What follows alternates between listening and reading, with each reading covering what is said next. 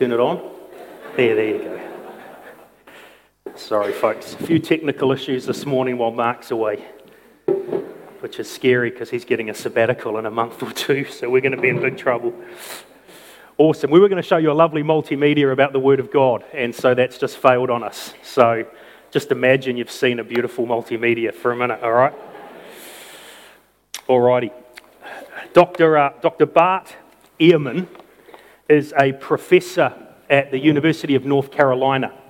He's one of the world's leading experts in something called textual criticism, which is what scholars do in taking the thousands of manuscripts we have of the Greek New Testament and figuring out, based on all of those thousands, what the original text most likely said, because we don't have any of the original letters of Paul or the original Gospel of Mark or anything like that, because they're all written on papyrus, which was a paper-like substance made out of flax or reed that would rot within a number of decades. And so what we have are copies of the originals, but of course when you're copying by hand, some mistakes can creep in. And so the idea of textual criticism is to take all of the thousands of manuscripts and work out what did the Bible say, what did the originals actually say. And textual critics have got it nailed to about 99.99%, and the 0.001% there's a little bit of dispute over isn't particularly significant anyway. So he's one of the leading experts in that in the world. But most of the textual critics, including one of the professors that was at the seminary I was at, while most of them are wonderful followers of Jesus and committed evangelical Christians who love the Bible and love Jesus, but Ehrman has been on a fascinating journey in his life over the last 20 years or so, to the point where he is now one of the leading critics of Christianity. So he's one of the leaders in the world today in terms of undermining the Christian faith and pouring scorn on the validity of the Bible and everything else. And one of the ways he does that, he teaches religious studies at the University of North Carolina. And so one of the ways he does that is in an introductory New Testament class filled with 18 and 19-year-olds. He looks in his very first lecture at the lecture hall filled with a bunch of these young, impressionable in North Carolina, many of them church-going teenagers. And he says to them in his opening lecture, put your hand up if you believe that the Bible is the Word of God. And if you did that in a New Zealand lecture hall, you might get like 5. In North Carolina, you get something like 70 or 80% because it's part of the Bible Belt and stuff. So, all these hands go up across this lecture hall. And so then Dr. Ehrman says, okay, put your hands down. Let me ask you another question. How many of you have read the Bible in its entirety? And he says there's about 10 or 20% of hands go up. And he says, okay, I want to ask a question. And I'm not asking it of that small number that just put their hand up the second time. You're fine. And I'm not asking it of the 30% of you or so who didn't put your hand up to either question. I want to ask a question of those of you who put your hand up to the first question and didn't for the second. If you truly believe that you hold in your hands the very words of God, why don't you actually read it? And then he says, I would submit to you that the fact you don't read it says you don't really believe it is the Word of God. Because if you really believed that the God who made us has spoken, that He has shared with us His story and His character and what He's doing and what He wants from us as creatures that He has made, if you really believe that you have got access to the very words of our Creator and you can't be bothered with it, that tells me you don't actually believe it is the Word of God. You can say you believe it all you like. But he says, I take more credibility from that small number who put their hands up the second time. If you don't read the Word of God, if you don't know the Bible, don't tell me that you think it's God's very words. It's a rather challenging idea, isn't it? And he's pointing the finger, and he is doing that because that is the start of a deliberate undermining of these freshmen who are new at university. It's the undermining of their faith that he will embark on over the next semester of studies. But I actually think he's got a really good point. We're in this series called Summit Journey, where we are considering together as a key focus for this year what it means to really become more like Jesus. And our key question is, how am I planning to intentionally become more like Jesus this year? And we've got these 4 key questions to help us put our own plan of how we're going to become more like Jesus. The why, which is our motivation, which we've talked a few weeks ago, should be a gospel-driven growth coming out of the gospel of grace. The who, which we talked about a week after, which is that idea of intentional community, and the idea of linking up together, whether it's in groups or peers or classes or teams, and actually doing life together in relationship. And then we're in this boldened part here, the where question. Where in life are you planning to really work this year to want to become more like Jesus? And we're exploring 7 key traits, and the invitation is not to go, man, I'm going to grow in every area of life. Instead, the invitation is to be quite deliberate and specific and intentional. And out of those 7 areas of life, the invitation is, which one of those am I going to grow in? This is the way I formulated the question last week. Where is the Holy Spirit nudging me to grow with Him in this next season of life? Which of these 7 areas do I feel like God is prompting me to go, here's where I'd really love you to grow. Here's where I want to work with you this year to become more like Jesus. And so last week we looked at the first of these 7 traits, which is Christ-like character.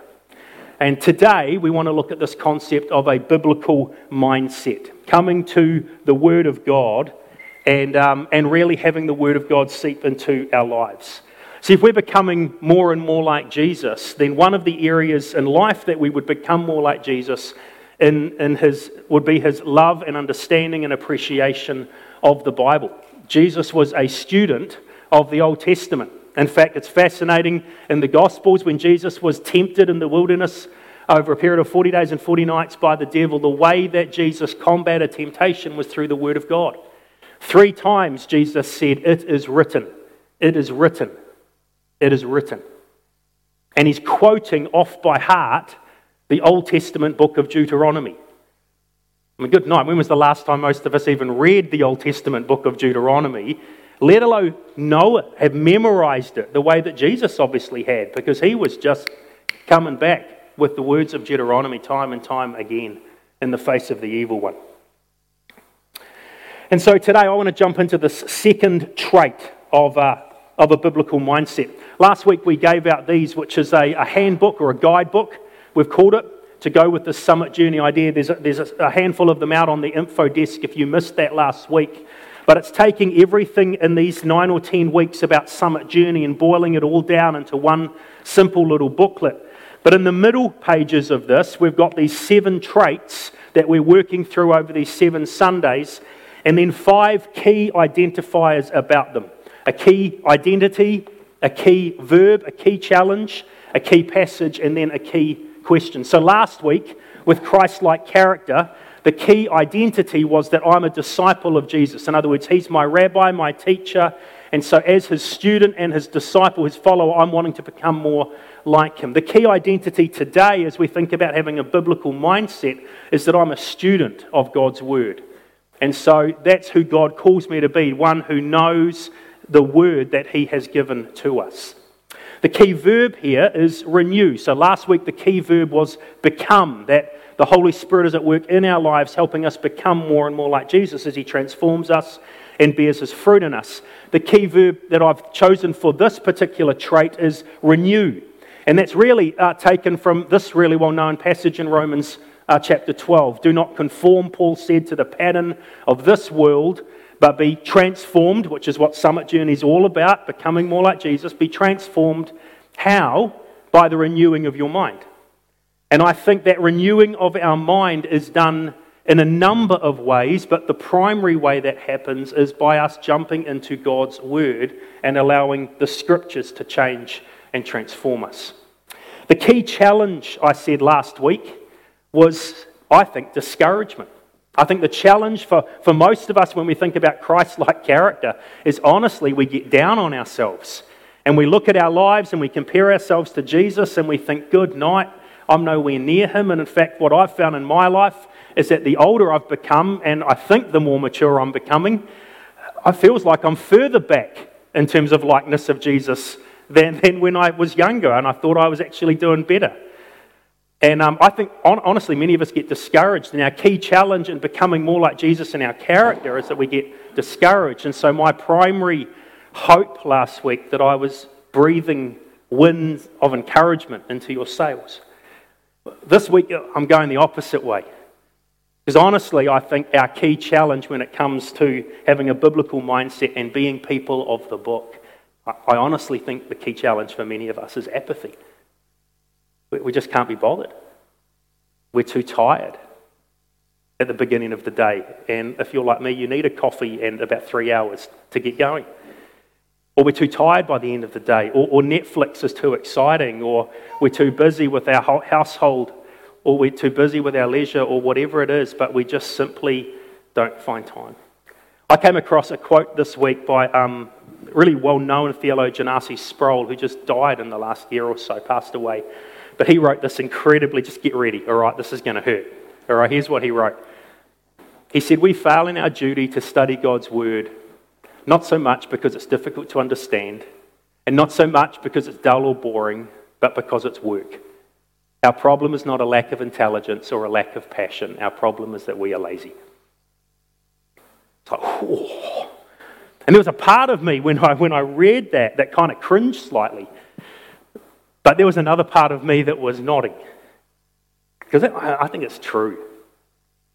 And so my hope today, if last week my hope was to really bring encouragement and breathe life into your sails, my hope this week is that I bring challenge. And honestly, if I boot a few of you up the backside spiritually while I'm giving myself the same boot, then I think that's a pretty cool thing. Because I think this is one of the biggies for us. So the key passage that I want to use as we explore the second trait of what it means to become more like Jesus is actually a beautiful part of God's Word. It's Psalm 119. So if you've got a Bible, paper Bible, if you've got your app on your phone, the app's going to be challenging today because this is a very long psalm. And so I want you to come with me, if you would, to Psalm 119, and I'll talk about this psalm in just a moment. The key question is the final one of these 5 key ideas about this particular trait. And the key question, each of them are being worded as a question rather than a normal big idea, and each of them begin with these words, to what extent. So it's an opportunity for us to step back and look at our lives and just assess how we're doing in this particular area of life. But this is the question for today. To what extent do I passionately love God's Word, spending time regularly reading it, and then applying it to my life?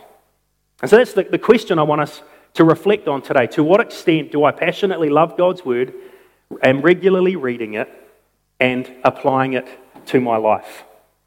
That's the invitation for us today. Psalm 119 is a beautiful part of God's Word. It's the longest psalm out of the 150 psalms in our Old Testament, and it's the longest chapter in the Bible. In fact, in my Bible, it's about 3.5 pages, just one chapter. It's 176 verses long. It is ginormous.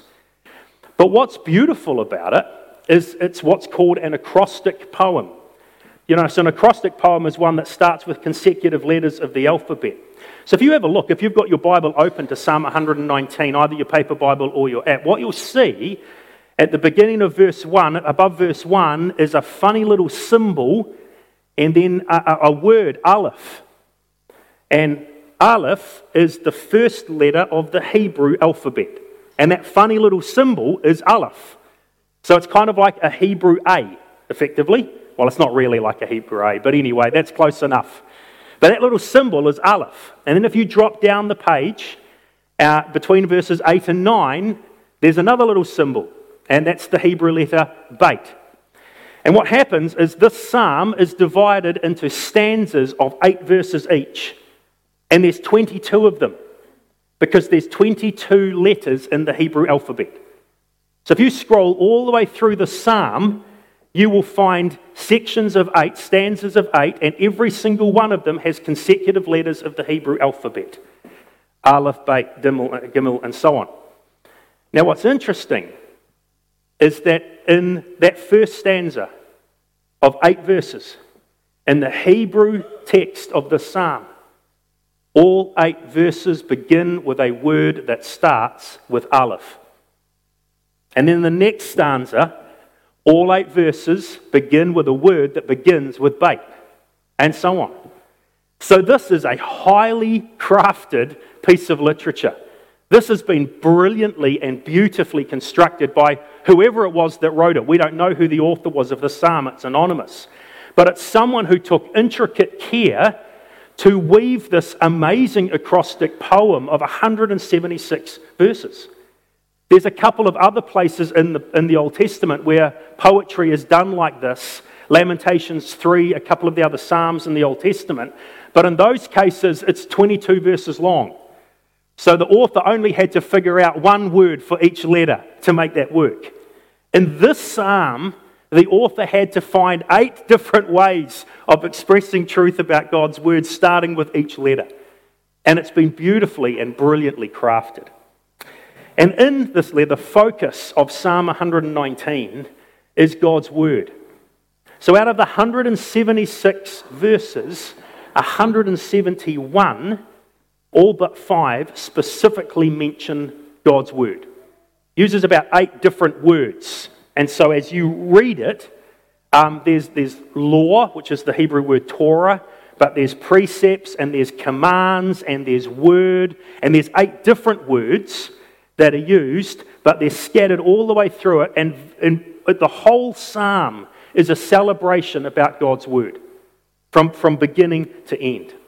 And so what I want to do today is I want to use a little piece of this psalm, or 3 pieces of this. I want to go to 3 stanzas only out of the 22, and just look at them to help us think about this reflective question that I want us to grapple with. To what extent do I passionately love God's word, regularly reading it and applying it to life? So my first question, the first part of that, is do I passionately love God's word? That's the first part of that reflective question I want to think about. And I want to invite you to come to the stanza Pei, which is what the P-E up there is. That's the Hebrew letter Pei, and it's in verses 129, 136. This is where, if you've got a paper Bible, you're at an advantage, because you can turn a couple of pages and you're there. If you've got an app on your phone, you're going like this. Verse 129. 68. But you'll get there. You'll join us. Let me read that for you. Passionate loving God's word. Verse 129 is the beginning of this stanza. Your statutes are wonderful, therefore I obey them. The unfolding of your words gives light, it gives understanding to the simple. I open my mouth and pant, longing for your commands. Turn to me and have mercy on me, as you always do to those who love your name. Direct my footsteps according to your word. Let no sin rule over me. Redeem me from human oppression, that I may obey your precepts. Make your face shine on your servant, and teach me your decrees. Streams of tears flow from my eyes, for your law is not obeyed. This stanza is really about the psalmist's deep love for God's word. That's why it opens with this line here, your statutes are wonderful. Why does the psalmist say that? Well, it gives a number of reasons through the course of the stanza as we go. For example, verse 130, it says, it brings light in the darkness. It gives understanding to the simple. So the idea is that the word of God in a dark world illuminates where we're going. In fact, that's exactly what it said in probably the most famous verse in this psalm, back in verse 105. Your word is a lamp to my feet and a light to my path. That's essentially the same thing now being repeated in this verse. And so the psalmist is saying that your statutes are wonderful because it gives light, it gives a sense of direction to where we're going. Secondly, it satisfies the thirsty. Down in verse 131, I open my mouth and pant. It directs our paths, verse 133. It helps us sense the smile of God, if I could put it that way, in verse 135. 135 talks about letting your face shine on your servant and teaching your decrees. I actually think that all of this little stanza has echoes of the Exodus story and the walking through the wilderness. The idea of God giving light in the darkness and the idea of bringing water to the thirsty and God's face shining on his people is lots of imagery from the story of the Exodus found in the books of Exodus and Numbers. In fact, that idea of his face shining on us, which is a sense of God smiling on his people, actually comes from the beautiful high priestly blessing that the high priest would pray over God's people. May Yahweh bless you and keep you. May he make his face shine on you and be gracious to you. May Yahweh turn his face toward you and give you peace. And it's as though the psalmist, as they write this particular stanza, is reflecting on that. How do I know that God is gracious to me? How do I know, especially when life's hard, that his face is shining towards me, that he is smiling on me? I know that when I'm in his word. I know that as I read what his word tells me about who he is. And the more I soak myself in his word, the more I realize how wonderful his statutes are, because it connects me to him. I love the way this idea is summarized in an earlier verse in the Psalm, verse 72. The law from your mouth is more precious to me than thousands of pieces of silver and gold. In a materialistic Western culture, that should actually jar us a little bit. Because the almighty dollar is kind of king in our world and in our worldview and where we live. And the psalmist is coming and saying, you know what? God's word's more important than my paycheck. God's word is more important than having a beautiful home. God's word is more important than having financial security and a good, healthy KiwiSaver bank balance. It's more important that I know and love God's word than I worry about all the finances of the world. And yet the reality is, when we look at our lives, we put much more focus into that other stuff than necessarily into what God has given us in this gift. See, the psalmist here is saying, I love your word.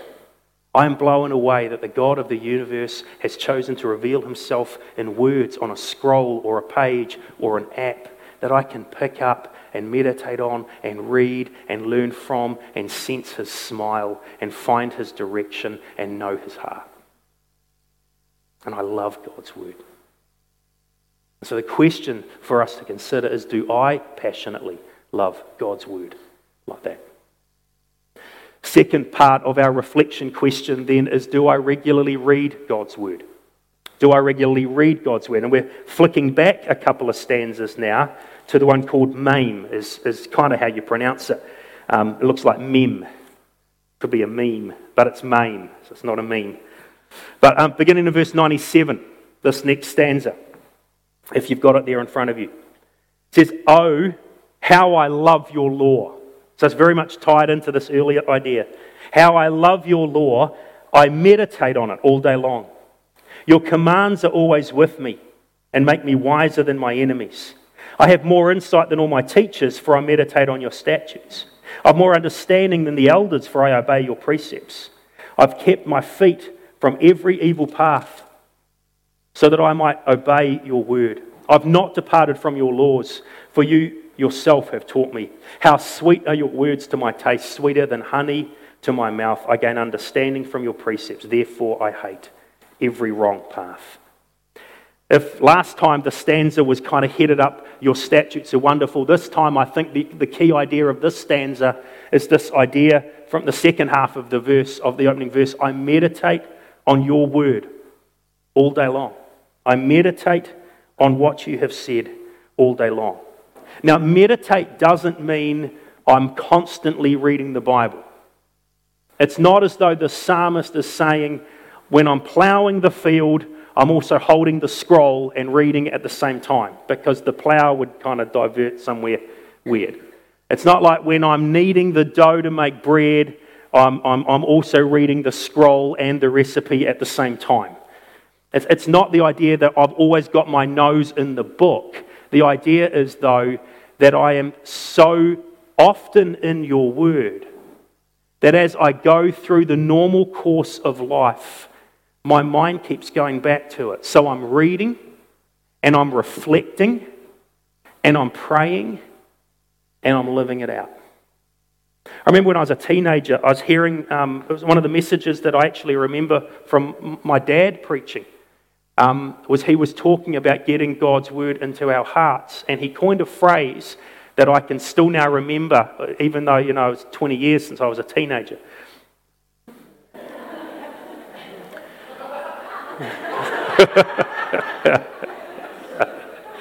Thank you for that laugh. The phrase he coined was that you should read God's word and find the barley sugar. And I don't know if you remember barley sugars. I don't even know if you can buy barley sugar still, can you? Is that like the hard lolly? But he said the idea is to read God's word and find one little nugget that you want to just think about and meditate on. And he said it's like putting a barley sugar in the back of your mouth and just letting it slowly dissolve through the day. I really love that image, and it's stuck with me all of these more than 20 years since I heard that in a message that he gave. The idea of allowing God's word, that's the idea of meditation, to reflect on God's word. Why should we do that? Well, he gives a couple of reasons. Number one, here in this stanza, he really emphasizes the wisdom that God's word brings to our lives. Wisdom is not simply knowledge, as I said a couple of weeks ago. Wisdom is the ability to live life well in light of what God has said and in light of who he is. So it's a skill in living well according to what God has given. And that's what he goes after. Notice the comparison that he does in the first half of the stanza. He says, your commands make me wiser than my enemies. I have more insight than all my teachers, which a number of you at high school already know that. I have more understanding than the elders. So he says, in comparison to all these other people, because I'm steeped in God's word, it brings incredible wisdom into my life. And so if you're a person that's going, gee, I wish I was just a little wiser in decision making, I wish I could figure out life a bit more often, the psalmist would call us to be in God's word more, because it brings wisdom to life. And it also brings direction. There's a couple of times in the second half, he talks in verse, 104. Gee, my eyes are getting bad. No, 101. I've kept my feet from every evil path. Or the last stanza, I gain understanding from your precepts, therefore I hate every wrong path. So it's the idea that God's word both gives wisdom for life positively and keeps us from evil and from walking in the wrong direction negatively. And so he says, in light of that, that's why I meditate on his word day and night. And that's what he's doing. See, he says that time and time again in the stanza. I meditate on your word in the opening verse. In verse 99, he talks about the same thing. I meditate on your statutes. Your word, he says in 98, is always with me. I've not departed from your laws. So time and time again, he is coming back and saying, I want your word. I not only love your word, but because I love it, I'm deliberately spending time in it. One scholar on this, Donald Whitney, has written these words: no spiritual discipline is more important than the intake of God's word. Nothing can substitute for it. There's simply no healthy Christian life apart from a diet of the milk and meat of Scripture. It's a really strong statement, but I think he's right. There are other disciplines, there are many other things we do in our Christian lives, but the Word of God is absolutely foundational. In fact, really, he's echoing there what Peter wrote in words that we looked at last year. 1 Peter 2, like newborn babes, crave pure spiritual milk, which is the Word of God in context, so that you may grow up in your salvation now you've tasted that the Lord is good. So do I passionately love God's Word like the author of this psalm does? And then the second question is, do I regularly read God's Word? Now, when I use the word read there, it may not necessarily mean read. I think that's the standard way we do it. We open God's Word and we read. But in other cases, there's other creative ways to do that in the world we live in. It may mean sitting down and just reading large chunks of the Bible. And so like a one-year Bible plan has you reading 4 or 5 chapters at a time. But it may be more reading quite slowly and carefully and studying and digging into key passages of the Bible. But what I think would also qualify here is listening to the Bible. So for those of you who do have the Bible app, which is a free app, by the way, if you don't have it on your phone, the Bible app reads to you. And so if you're not a reader, if you don't actually enjoy reading, you can actually just turn to the passage that you want and click on the button and the dude will read to you. It's awesome. So like if you're commuting, sitting in a bus, you can put your earphones in and close your eyes and listen to the Word of God. Or you can do it while you're driving. You can have a quiet time while you drive. It's really cool. And there's other ways to take in the Word of God. There's some beautiful devotional resources out there. So if you kind of feel like you get a bit stuck and don't know where to go, use devotions. This year, I'm doing that. I'm actually using this devotional here. It's one by Tim Keller, which is no surprise for those of you, because I like Tim Keller. But Tim and his wife Kathy have together written 2 devotionals. One that Roland and Elaine gave me a few years ago that takes you through the book of Psalms in a year. And this one, the new one, The Way of Wisdom, which takes you through the Proverbs. And so each morning, I'm just sitting down, actually each morning's probably a little exaggeration. Most mornings, I sit down with a cup of coffee and wake up reading the Herald on my phone until I'm slightly alive.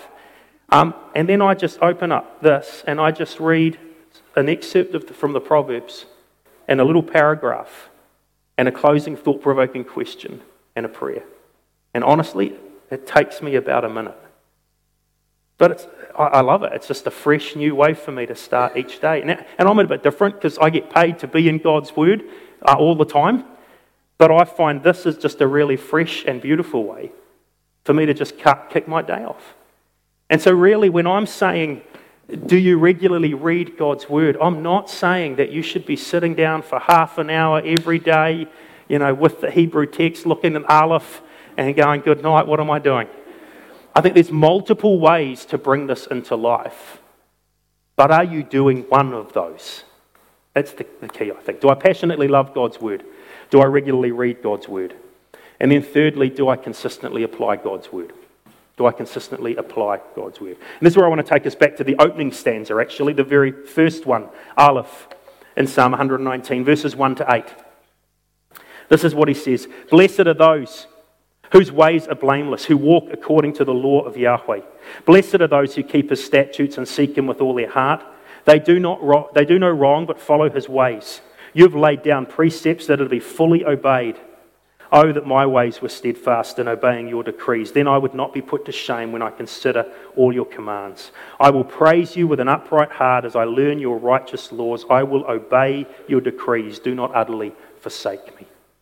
See, that's where the psalmist actually begins the psalm. So logically, I've put this last, but actually that's where the psalmist begins. It's not enough to just love God's Word, and it's not enough to make sure you're taking in God's Word, but actually you need to apply God's Word. We need to take what God has said in his Word and actually obey it and actually live it out. And when we do that, the psalmist says right at the top end, how he starts the psalm, we're blessed.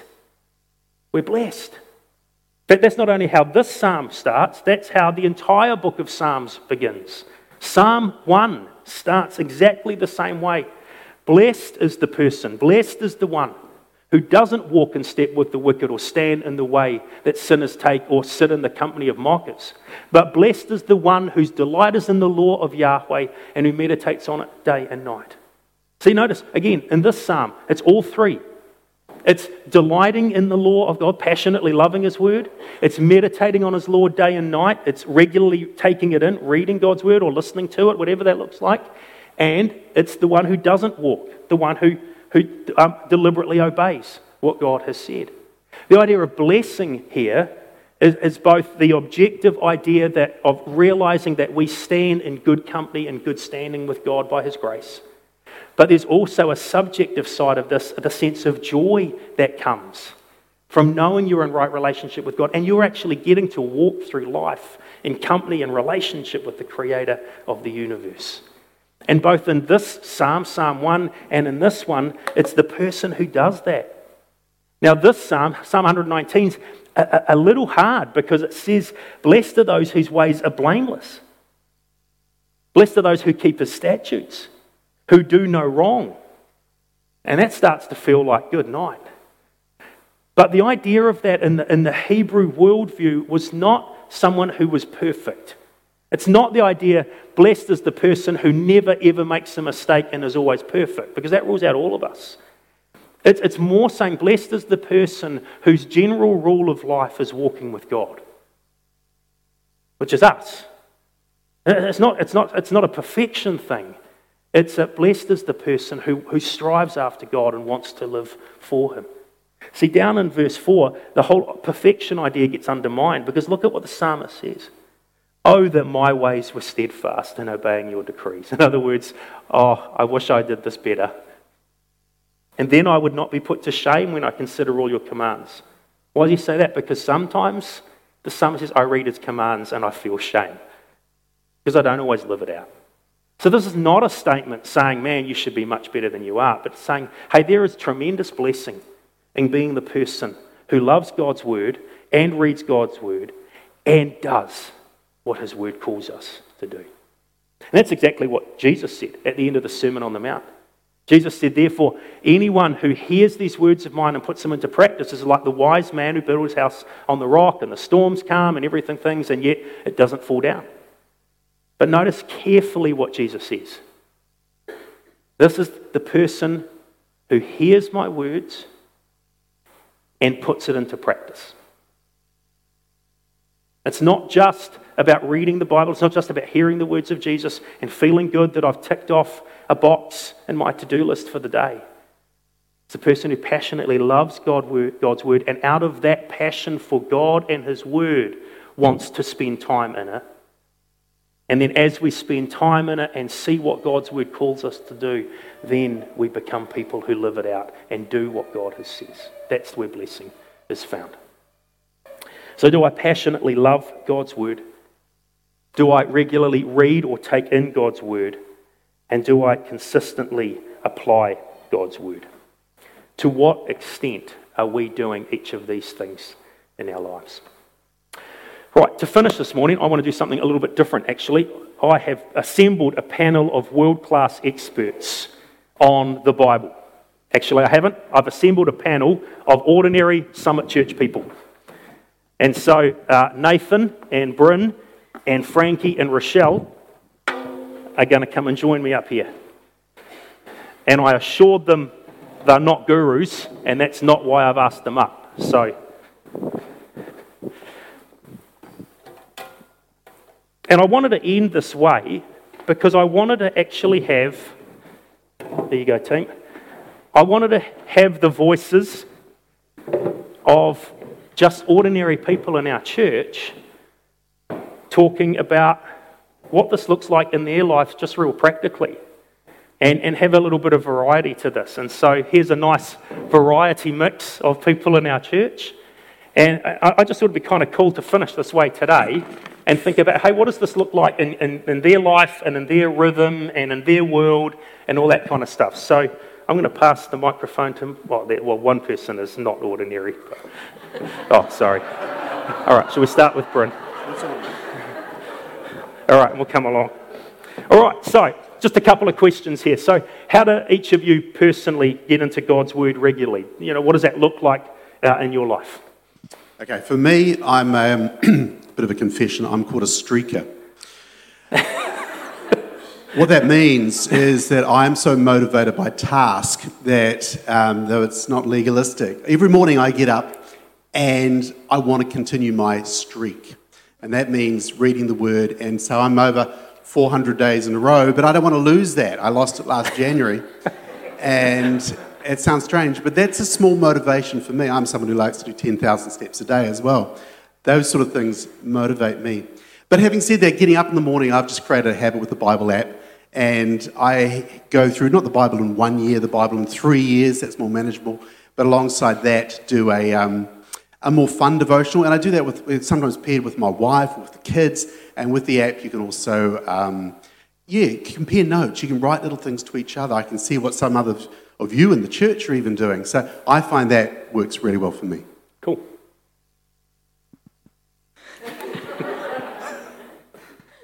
For me, I'm the opposite of Bryn because I tried the Bible app and it keeps reminding you that you haven't read today, and I don't like that. So recently I've gone back to reading using the devotional Our Daily Bread, and that has an app and it doesn't remind you. So every morning I get up in the morning and I sit down, have my breakfast, and I open up the devotional, and like you, that's my devotional in the morning. Cool. So I have always sort of struggled with getting into habits. I don't have a lot of time in my day, and my days are often really different. So every day I have a completely different schedule with uni and other different commitments. So what I've gotten into the habit of recently is, even if my day is different, I always start it and end it on a bus, sitting an hour and a half public transport on a bus. So what I've gotten into a good habit of is just having a few devotionals on the Bible app. And they're normally quite short because if they're too long, then I don't finish them. But if they're like 3 to 5 days, or maybe 10 days if I'm really pushing it, I'll go through those, and they don't take too long, but they give you a good sort of scripture, so you can sort of start with a devotional and then keep reading further on that. And I really like that because it's the devotionals, you can sort of find ones. There's so many different ones. You can find ones towards what you're wanting. Like if you realize, oh no, I have a really bad problem with, anger, or, I don't really tend to treat other people with fairness or whatever it might be. There's a devotional for that, I promise. And that's quite cool because you can sort of look at where you want to build yourself, or where you want to learn more about, and sort of really direct your learning with that. Awesome. Thank you. I am a little bit of a combo, I think, between Bryn and Nathan. I've done all kinds of things over my life in terms of reading the Bible and devotionals and all that kind of thing. Last year, at the end of the year, I kind of felt like I needed a kickstart with my reading of the Bible, even though I'm married to a pastor. And so I have joined up with a thing called Knowing God. I think Brad's going to put it up on the screen, but it's an online Bible devotional kind of a study that walks through the Bible through a few years, actually, from Genesis to Revelation. And it has been a great thing because I do get a notification. You can get it on Messenger or email, but sometimes I ignore it. Like I'm not... I don't have to have my streak like Bryn. So sometimes I do ignore it and might read 2 in one day. And I actually do want to read the 2 in one day because it's at the moment following through Genesis. I actually want to keep following through Genesis. So it's been a really good thing for me. Getting back into God's Word a bit more and a bit deeper. Awesome. I had a couple of other questions, and I'm going to combine them because you've already kind of started to partially answer them. But I read recently that developing a habit, if you don't have one, can normally take up to 2 months to ingrain a habit into our lives. But the problem for many of us, certainly for me, is I grew up in a slightly legalistic church era, and I think in my life I've swung the pendulum away from legalism. But I'm starting to feel like many of us, including me, have so swung that pendulum away from legalism. We've swung it so far that even developing a godly habit isn't always something we want to do. And somewhere in the middle of that, we need to find a way, I think, to build good habits into our lives without it feeling legalistic. So the question is, not assuming you've nailed that, but how are you trying to do that, to build a habit without it feeling legalistic? Even a streak, it doesn't feel like that's a legalistic thing. So how are you guys managing with that struggle? The struggle's real for me with that, having grown up in a similar environment. And I'm a person that likes to kind of keep things fresh, and if I get in a rut, it gets, I rebel against that. So this particular online kind of one that I've been doing has actually really helped me with that.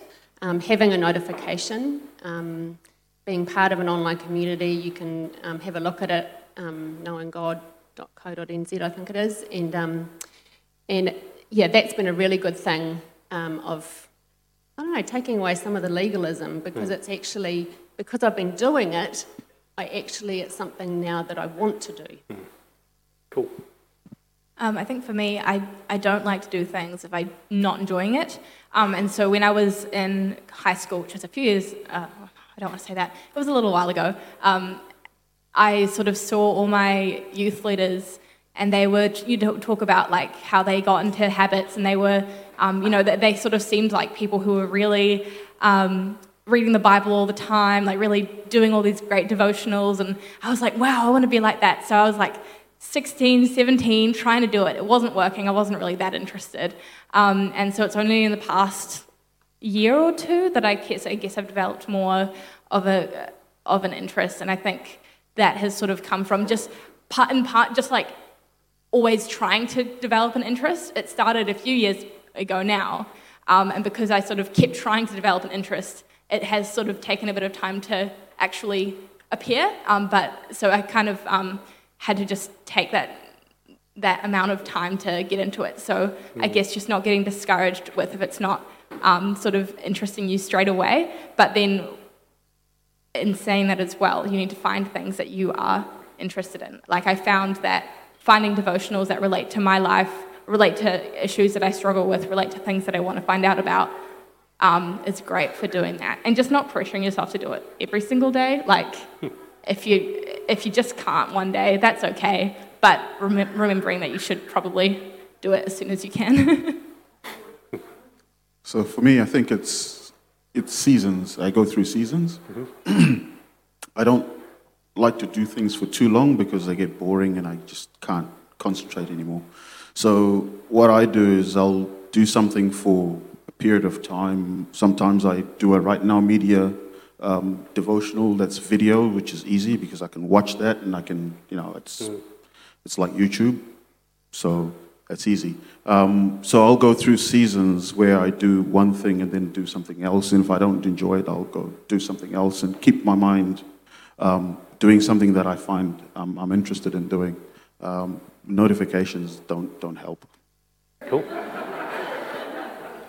And for me, 3 quick things. I brush my teeth morning and night. It's not legalistic, it's just a good habit. And same with reading the Word. It's just become, as Brad said, after time, a good habit. The kids also, a quick thing, the kids see you reading the Word, so that's kind of a good thing for a family. And then if we're doing a devotion together as a couple, you talk about the Word together, and that's such a healthy thing to be doing as well, which we didn't do until doing this more regularly. So that's cool. That's awesome. So I hope what you've heard now is just how varied this is. And I think that's the key thing. What works for one person, like a streak or notifications, doesn't work at all for someone else. And so the key is, how are you going to find a way to build the habit of loving God's Word and reading God's Word and applying God's Word? And I think it really is, how does that best fit your life and appeals to your personality, and how is that going to work best for you? The encouragement from today is that Jesus was a word-based person and teacher, and that if we're becoming more and more like Jesus, then we want to be people with a biblical mindset who are walking more and more in God's Word. Hey, that's our service. In a couple of weeks, we're actually going to be bringing a couple of new elders to the church for a vote, including Bryn. So I'm saying it publicly now, Bryn, so we actually do it. So in light of that, Bryn doesn't know, but I'm actually going to get you to pray for us as an elder. You want to pass the mic back to him? Would you just commit us to God that we would be people who just grow in our ability to love and be in and live out God's Word? Let's pray. Father God, thank you for your Word, the Word that comes from you. And what a privilege it is to have your Word that we have freely available, whether it's on an app or most of us have got Bibles at home. Thank you for the opportunity we have, the freedom in this country to open your Word and know that we won't be persecuted like so many of our brothers and sisters around the world are. We just pray that we would seek more of you, we would love your Word more and more, and that we would share it with others where appropriate, be it in our families or people we work with. But Lord, may we just find that if we look back on this time, that in not too distant future, we can say we love the word more and more. Thank you, Lord God. We just pray that each and every one of us has a fantastic week and finds you in that week wherever we go, whatever we do. Amen. Amen. Would you thank this panel for me? That was pretty cool,